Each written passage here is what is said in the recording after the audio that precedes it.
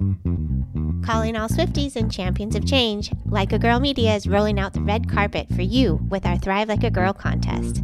We're all about celebrating powerful women leaders who inspire us to dream big and push boundaries. And who embodies that spirit more than Taylor Swift herself? Here's your chance to see her live in concert.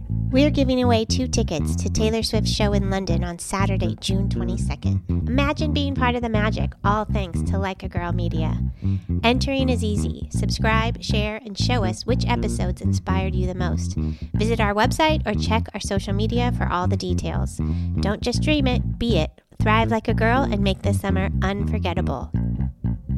Contest opens globally, void where prohibited, must be 18 or older to enter, no purchase necessary. Subscribe and share with hashtag Thrive Like a Girl and tag us at likeagirl_media for entry.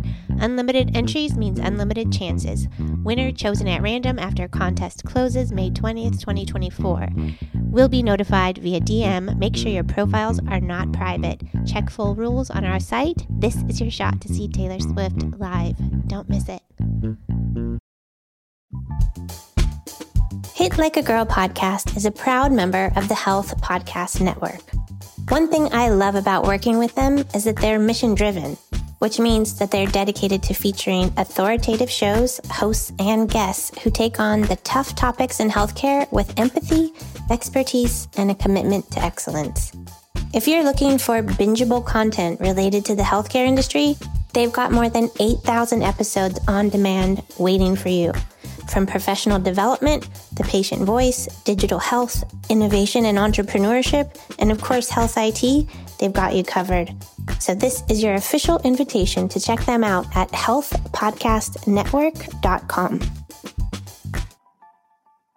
Hi there, and welcome to the Hit Like a Girl podcast. Today we bring you Eileen Achacoso, who has been a nurse for a very long time, practicing in New York City. She's also on the board of the New York State HIMSS Chapter, representing their nursing committee. We spoke with Eileen while we were in the state during the Hit the Trails journey, and the timing of our conversation was just after the weekend where the city officially opened back up after COVID. In this conversation, Eileen shares what it was like to work in the hotbed of the pandemic at its worst. And I'm not going to lie, it gets a little emotional. It made me even more grateful for the caregivers on the front line and their commitment to public health. So let's take a listen.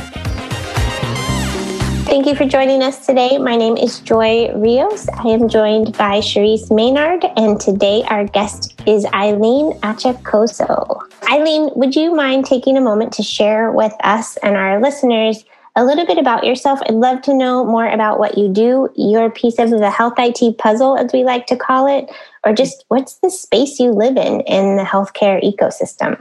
Well, let me just preface by saying that I am a nurse, and I've been a nurse for a very, very long time. And one of the reasons why I became a nurse was to help patients.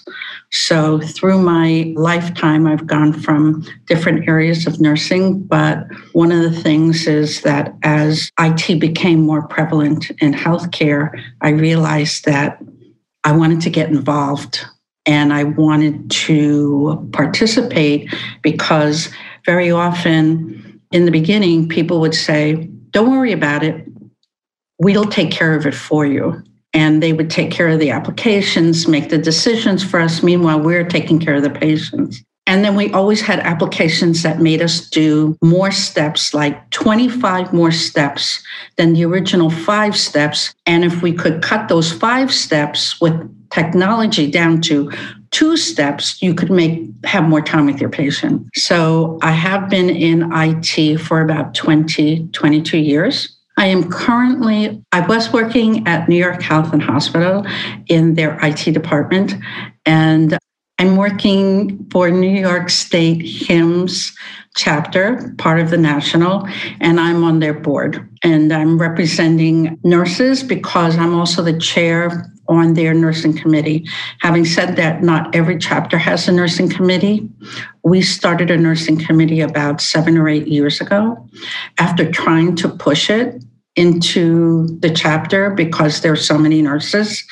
And I think it's been wonderful since, because we provide area or a venue for nurses across New York State to talk to each other to find out what are they doing with specific issues, problems, or technologies. Especially after this pandemic, we have met several times through meetings, through conferences, just through New York State HIMSS, to be able to share what are we doing, what were the problems, and how did we overcome them.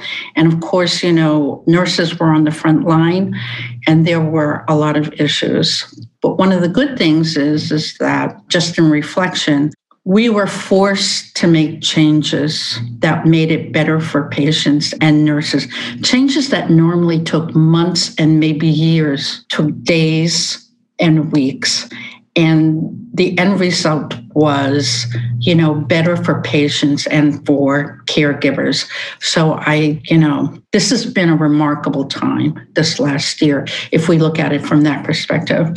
And I'm on the board of directors. And as a nurse, we really try to provide information to our nurse members. So that's a little bit about, in my current role as working, I am a manager, I'll say, a manager in IT, and we do applications. When I say applications, we work on healthcare, technology applications that providers, nurses, physicians use, and also patients use. So I've been in that kind of role as an analyst and also as a manager for over the last 22 years across the United States, not just in New York, but I started out in Silicon Valley. I worked with national companies, some very big national companies, but came to New York to work in healthcare, in a hospital setting to help specifically nurses. So that's basically in a nutshell. Thank you for that. So I want to know, what were some of the challenges that you just spoke about, that you came together as nurses and, something that might have taken a really long time to figure out was able to be handled or addressed in a short period of time? Can you give us an example or two? Sure. So one of the things I will say, that taking care of patients with COVID and having to gown and put all of the mask and everything on to protect us, to isolate the patients in rooms by themselves, and to cut down on taking everything off when you come out, clean up, then you go to the next room, put everything on to protect yourself and the patient, takes a lot of time. And then if a patient needs something, normally you run from one end of the hall to the other end of the hall, but you don't have to put on all this garb and go in to find out one thing, then come out, take care of it, and then come back in to help your patient. So one of the things that they did was be able to provide a way to speak to patients, either through an iPad, or they put cameras in the rooms. Every hospital did something different, where they used some type of telecommunication so that you didn't have to go into the room every single time, but you could find out how your patient was doing. You could talk to them outside the room to determine if you needed to go in immediately, or what is your plan of action? What care do you need to give that patient, so that if it's something that can wait, you could take care of the patient down the hall that you were going to. Or you could also look at, there was a way that you could monitor how they were doing, like looking at their vital signs, at their EKG, not having to go into the room, but looking at a monitor outside to be able to see what was happening. That was one thing. The other thing is that from an IT perspective, we in New York City brought in, for health and hospital, I think we brought in somewhere between 5,000 and 7,000 nurses from other states. And if they came in at 10 o'clock at night, ready to work the next day, we had to be working round the clock in IT to be able to give them access, to make sure that they were in the system, and then to make sure that there was someone who could provide the initial, this is how you get on, this is what you do, this is where you write, this is the documentation that you're required to do. And all of that had to be done very quickly. So a lot of IT was used in terms of that. Also, in terms of moving patients, we had incredible nurses that could, it's part of their work normally, but to be able to assess the patient who was getting better in order to move them to a less critical bed so they could move a more critical person in. And that could mean more than just putting them on a med-surg floor, but it might mean putting them in another type of service or healthcare provider service. Like it could be another hospital, it might be a hotel that we don't want to just put them out in the street. We want to be able to watch them for a little bit, but they're well enough to leave. But maybe they have no some type of rehab area, hospital that we could send them to. And these nurses could review those charts so quickly and look at them and know this patient could definitely go here, there, or whatever, and use the IT to help them do that. So it sounds like, and at least with your first example, there was perhaps an investment in equipment and actual like IT monitors or things that would allow you to keep track of the patients, like an infusion of just actual different types of, I'm sure, software, but also hardware throughout the hospital. Right. At the bedside, there were applications and equipment that nurses had to learn how to use very quickly, or we had to alter, equipment that they have in order to support how they were taking care of the patients. So it was a lot came from the nurses who would complain and say, this is really hard what we're doing. Can't we do something like this or like that? And then they would try to work with vendors came to support to try and provide equipment that would help the nurses better. From an IT perspective, there were applications that they were using. And then again, from the IT department, trying to help to get all these people onboarded and ways to document what was happening. We also helped in terms of New York State, in terms of if somebody came in with a positive COVID, where did they come from? Where did they get it from? Who were the people that they contacted? So they had tracers, which was like a whole new thing we never did before. But New York State Department of Health and New York City Health and Hospitals came together and actually did some incredible work to try and track and trace where these people came from so that they could see who else could be affected. Is all of that equipment and those applications, are they still in place? And is it something that is now getting, perhaps a better benefit or different benefit than you would have anticipated even a year ago? Yes, well, in public health, they have always needed a way that they could track patients, so this is really good for them. For us, in terms of healthcare, one of the things is being able to talk to patients just like we are now, like in Zoom. Instead of coming into the hospital, we don't know, maybe they're afraid and they're not quite sure what is wrong, but we could talk to them first before they come in. And if they were going home, we could also talk to them in a video conference to see, how they are doing instead of having them to come back in. For a lot of people who are, let's say, they may have difficulties, to be able to drive in or to take a bus in. And then when you're sick or not feeling quite well yet to have to do that. I've experienced that as a patient during the pandemic where I needed to see a doctor and they said, no visits in the office. But if you want, the doctor can see you, on a FaceTime or whatever application that they were using.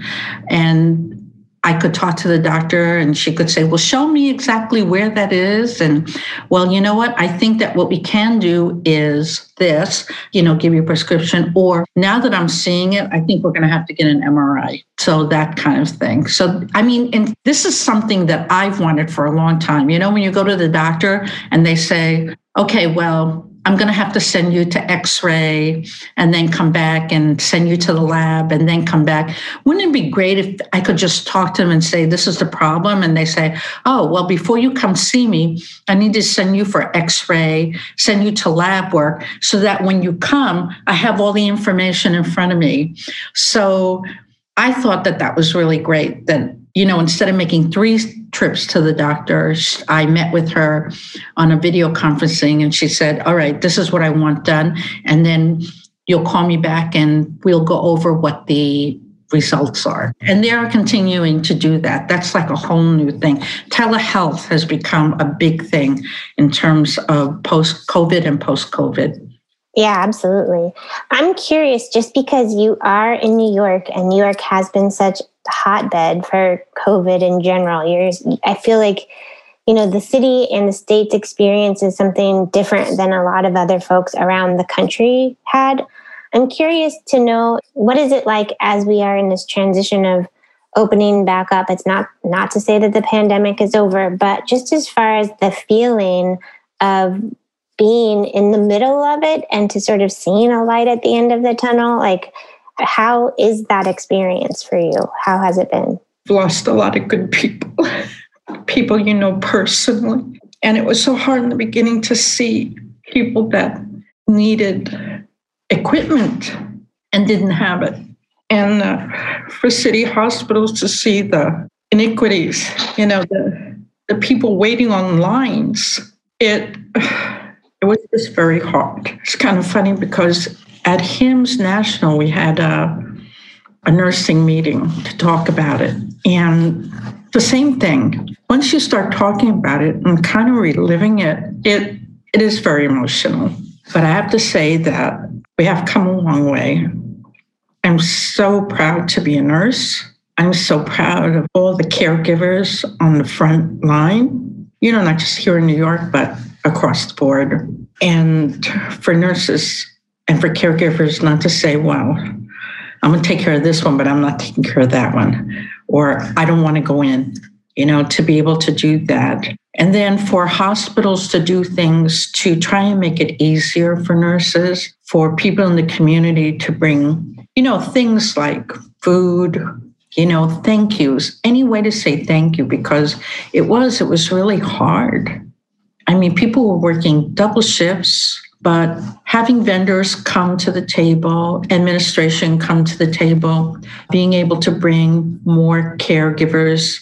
In the beginning, New York State was the worst and other states were okay. And to have those people come in, unfortunately, when the other states got bad and we were still trying to maintain, you couldn't send nurses over to them. It was just bad all over. But obviously with the vaccine, that's been exceptional for the states, and especially when the government, state and cities are promoting and helping the patients and caregivers to get the vaccine.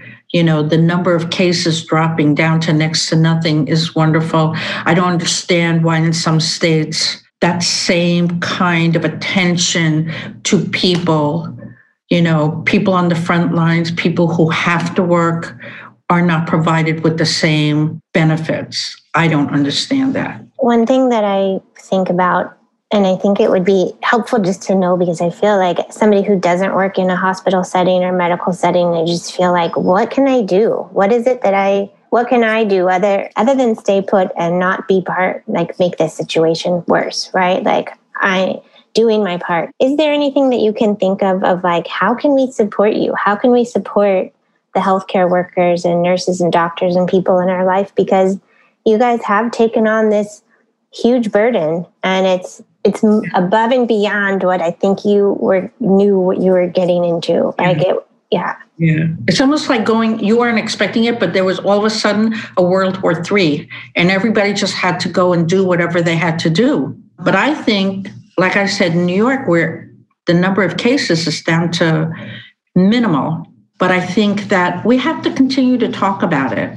There is a lie out there.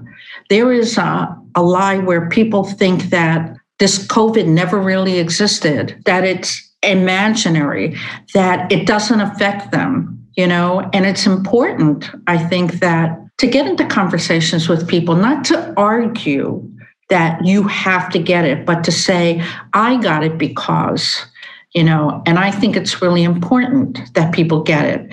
I mean, just looking at the numbers, I don't understand how people can say that this isn't happening. I think it became something that was beyond what people could actually imagine. Like the numbers were so big, it was literally beyond people's imagination. And if you think like, I can't imagine it or picture it, then it must not be real. Right. And if it doesn't happen to you personally or someone that you know, I mean, I was here in New York. I know it was terrible. I could see the lines. We were working our tail butts off. But when somebody goes into the hospital at 1:00 in the morning and dies 4 hours later, this is when it hits home. When people that family members die, that's when you realize this is real. But I totally agree with you. If you are fortunate enough not to have to go to work, you're not an essential worker, or your family members aren't essential workers or healthcare workers, and you're able to work from home and not have to go out there and not have to subject yourself, you may think that, this really isn't bad. I'm getting paid. I'm working at home. I don't have to go to work. This isn't I can order food and have it brought in. It's really different if you don't have a job because you're a waitress or a cook or doing any of the essential work, and then not get paid, not have money, being kicked out of your home, not being able to buy food.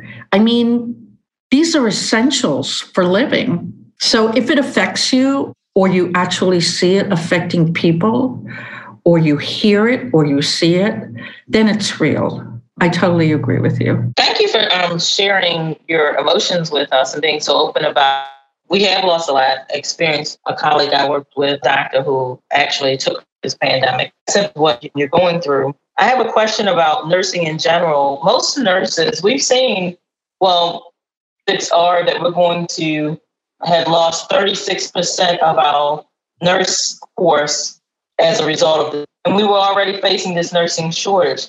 What are your ideas for changing the trajectory that we're on? Because if we were having a shortage before, we're definitely facing a huge problem in the next year or so. So how would you say we can tackle the idea or the issue of bringing nurses back to the field and recruiting new nurses to the field? Yes. So a lot of nurses are retiring, because they're already of the age to retire, and this has been enough, In a lot of places, I think that although we are trying to provide what nurses need, and this is great, but I think that in all hospitals, there's a lot of bureaucracy. And nurses, caregivers, physicians have to deal with it. And things don't normally get changed overnight. But with a lot of people leaving, a lot of nurses who have died, from COVID, we really have to reach out to young people who are going to school, and people who may have a passion after this last year to want to help other people. I think that there will have to be changes in administration, in hospitals, in terms of being able to, look at it now. In places where they only paid minimum wage and they weren't getting anybody, they've had to up the wage. They've had to provide incentives for people to come in. So I think there are things that we've taken off the table for nurses because we couldn't afford it. So I think they're going to have to look at how to work smarter in hospitals and be able to, sort of like in Congress, we don't want to spend trillions of dollars, but it's going to cost us triple that not to spend the money. So they're going to have to look at ways that they're going to be able to spend money to make it better, to take care of patients, to provide enough caregivers so that you're not burning out nurses, and to provide them with the tools that they need, so that this way they can spend the time with the patients, be able to give the care that they need to give, and not come away burnt. I can tell you many a time when you worked overtime because there wasn't enough staffing and your patients were very sick, you came home thinking, did I do that? Did I take care of that? Was that done? Did I have enough? And you didn't have the time that you wanted to spend with patients, which is why you got into the profession in the first place. Using technology to support nurses, different, whatever it is that will make it easier. Definitely better workflows. Like I said, in the beginning, way back when I can remember, somebody else would say, we'll take care of the nurses. They don't need to give any input. We know what they need. And instead of taking 5 steps, now we're doing 25 steps to do the same thing. That's ridiculous. So we definitely have to have nursing input in terms of what it is that they need, not just, we're at the top, we're management, we know. You have to include them and look at the workflow of what they're doing. So, and that's probably only just the top of it, just the very tip of it. There's a lot more that has to be done. And we won't know until we actually bring nurses in and have that communication, that conversation. And then not just a conversation, but actually try it. And in hospitals where they have money, it's easy to do. But in city hospitals where you don't have the money, go into a city hospital and see how hard they work and what they have, and then go into a private hospital where it's great. You need that, not a problem. We're going to give it to you. We're going to buy 100 of them. It's not the same. And we see patients in city hospital where we don't turn anyone away. And that's why the city hospitals like Elmhurst, they were the epicenter. That's where everybody went. So I imagine your perspective on perhaps everything has changed over the course of this, year and a half. Is there something that when you think about how you want to see the world, like the change you would like to see, the normal, like that, not that we want to go back to, but the normal that we want to create. Is there anything that comes to mind that's just glaring for you of like, we can do better and this is how it, could be? Well, I think that we have to spend more money in public health. We have to help people. Being in the hospital is not the answer. There's a lot of things that can be done out of the hospital, which we try to do, but then people have to go home. If you don't have a home to go to and you don't have money, what's more important? Buying those medications and taking them, or eating and finding a place to live? So that's one thing. Educating people, how to do health better is number one, I think. I think nurses, when I think of myself and my cohorts, taking care of ourselves and for our organizations to support us to take care of ourselves, I think is a step in the right direction. I think alternative therapies, I think taking care of ourselves with mindfulness, taking a moment to breathe, you can't have lunch. We have too many patients. You need to just keep working. And by the way, you need to do the next shift also. I think burning people out is not the way, because they get stressed and they get sick. And now they become part of the sick population instead of the healthy population. I just think that meditation, alternative therapies like Reiki and in fact, that's actually, I am making a change over the next year to go into that type of work. I'm very interested in going into education, not right now, but it's something I'm looking towards, to educate people, to find a way where I can educate people to take better care of their health before they get into the hospital, take better care of their health so that they're not stressed out, where that stress takes a toll on their health. And now they're looking for acute care. I really think we have to take care of each other, and not just people who can afford it. I think this is something that needs to be provided for people who can't afford it, because those are the people who wind up in the hospital and draining because they don't have insurance. They don't have, it's a vicious cycle. we need to take care of people before they get into the hospital. And when they get out, make sure that they're able to take care of themselves.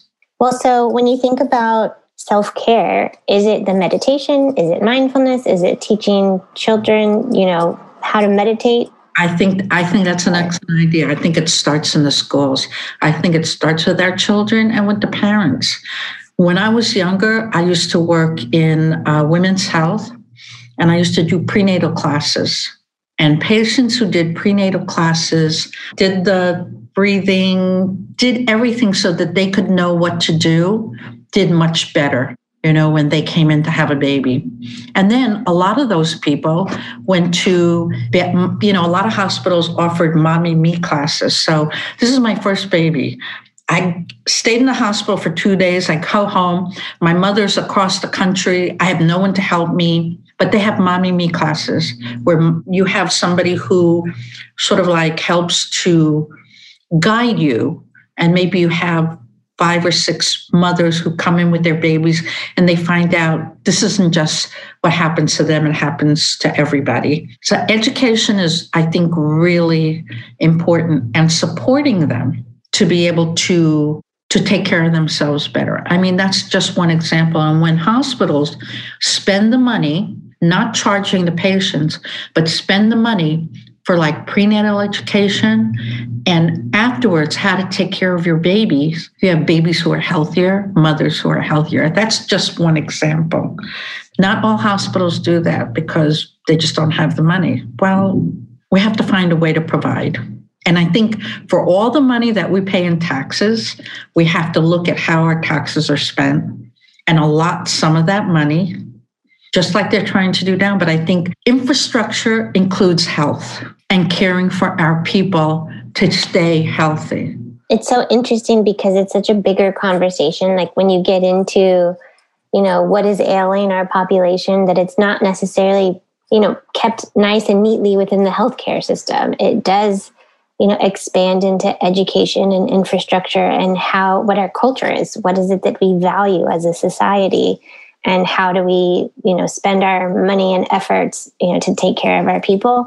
And it's a conversation Sharice and I have often, which is, how do you incentivize people to care more than just themselves, but for their communities, and it's a big conversation. There's not an easy answer. And you think of like, okay, how do we all work together to get to that goal? But then you realize how many people need to come to the table to agree on what the goal is. And that seems to be where we have some issues.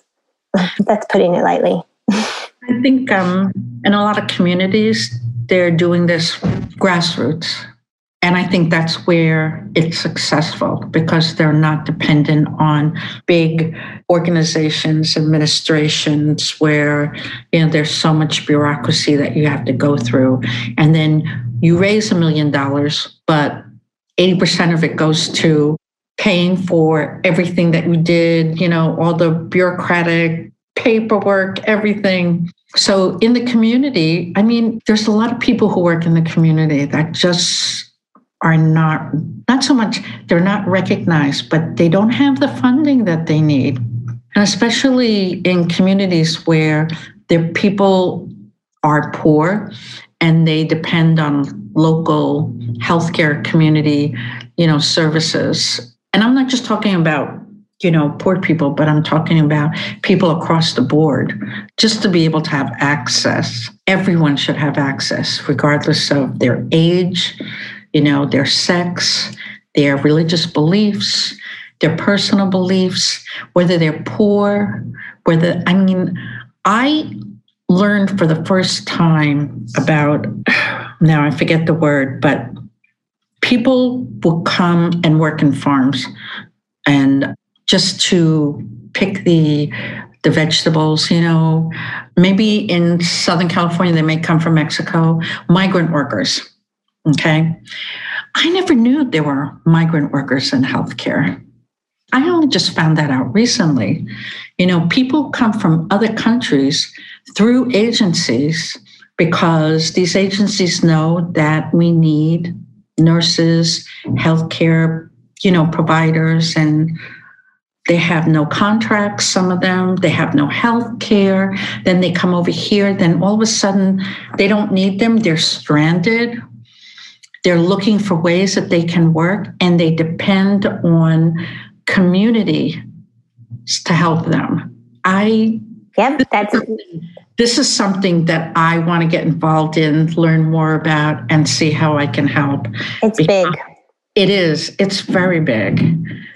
I mean, and it's at home, but it's everywhere, and we've had some really rich conversations as part of this journey that we're on. And a lot of the conclusions, if you can call them that we come to, is just like community involvement and making sure that, we are our brothers and sisters keeper. And how do we get people access to the resources and care that they need before they get, they're in a position that they need to go to the emergency room.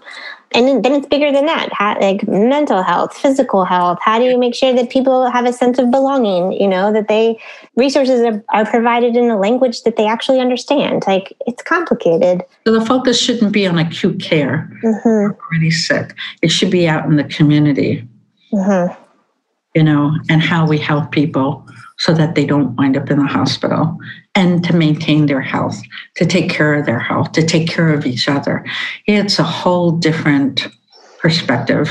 Yeah, it is. Well, Eileen, I really want to thank you for your time today, and thank you for sharing, and thank you for opening up. Honestly, I know that it's been hard for everyone, but like your work on the front lines and the work that you're doing to organize nurses and making sure that their voices are heard, especially considering the very intense experience you guys have, is incredibly valuable. So I want to make sure that our listeners have an opportunity to say thank you. If they wanted to get in touch with you, whether it's through social media or LinkedIn, what would be the best way for them to do so? Well, I am on LinkedIn, so they could get in touch with me that way. And I can send you an email for the next place that I'll be, where I can even provide them with information on taking better care of themselves. So that might be good. So I will send you information for that. If you send me that to me, I will make sure that it gets into the show notes. And so when this episode goes live, it will be a resource that people can access. Yes. So again, thank you for your time. We really appreciate you. Thank you. Thanks for listening. You can learn more about us or this guest by going to our website or visiting us on any of the socials with the handle Hit Like a Girl Pod. Thanks again. See you soon. This episode is brought to you by Chirpy Bird Inc. CMS's Merit-Based Incentive Payment System, or MIPS, is super complex. And if clinicians ignore the program or perform poorly in it, it can result in a hit to their revenue and reputation. Chirpy Bird is proud to say that more than 95% of its clients are exceptional performers in MIPS, meaning they've maximized the score that directly translates into their Medicare reimbursement rate. Chirpy Bird offers their audit-proof services to practices of all sizes through an affordable monthly subscription that includes unlimited access to a regulatory expert who guides them in knowing what data to track, how to create workflows that make capturing that data easier, and ensures that they submit it all to CMS on time and performing at its best.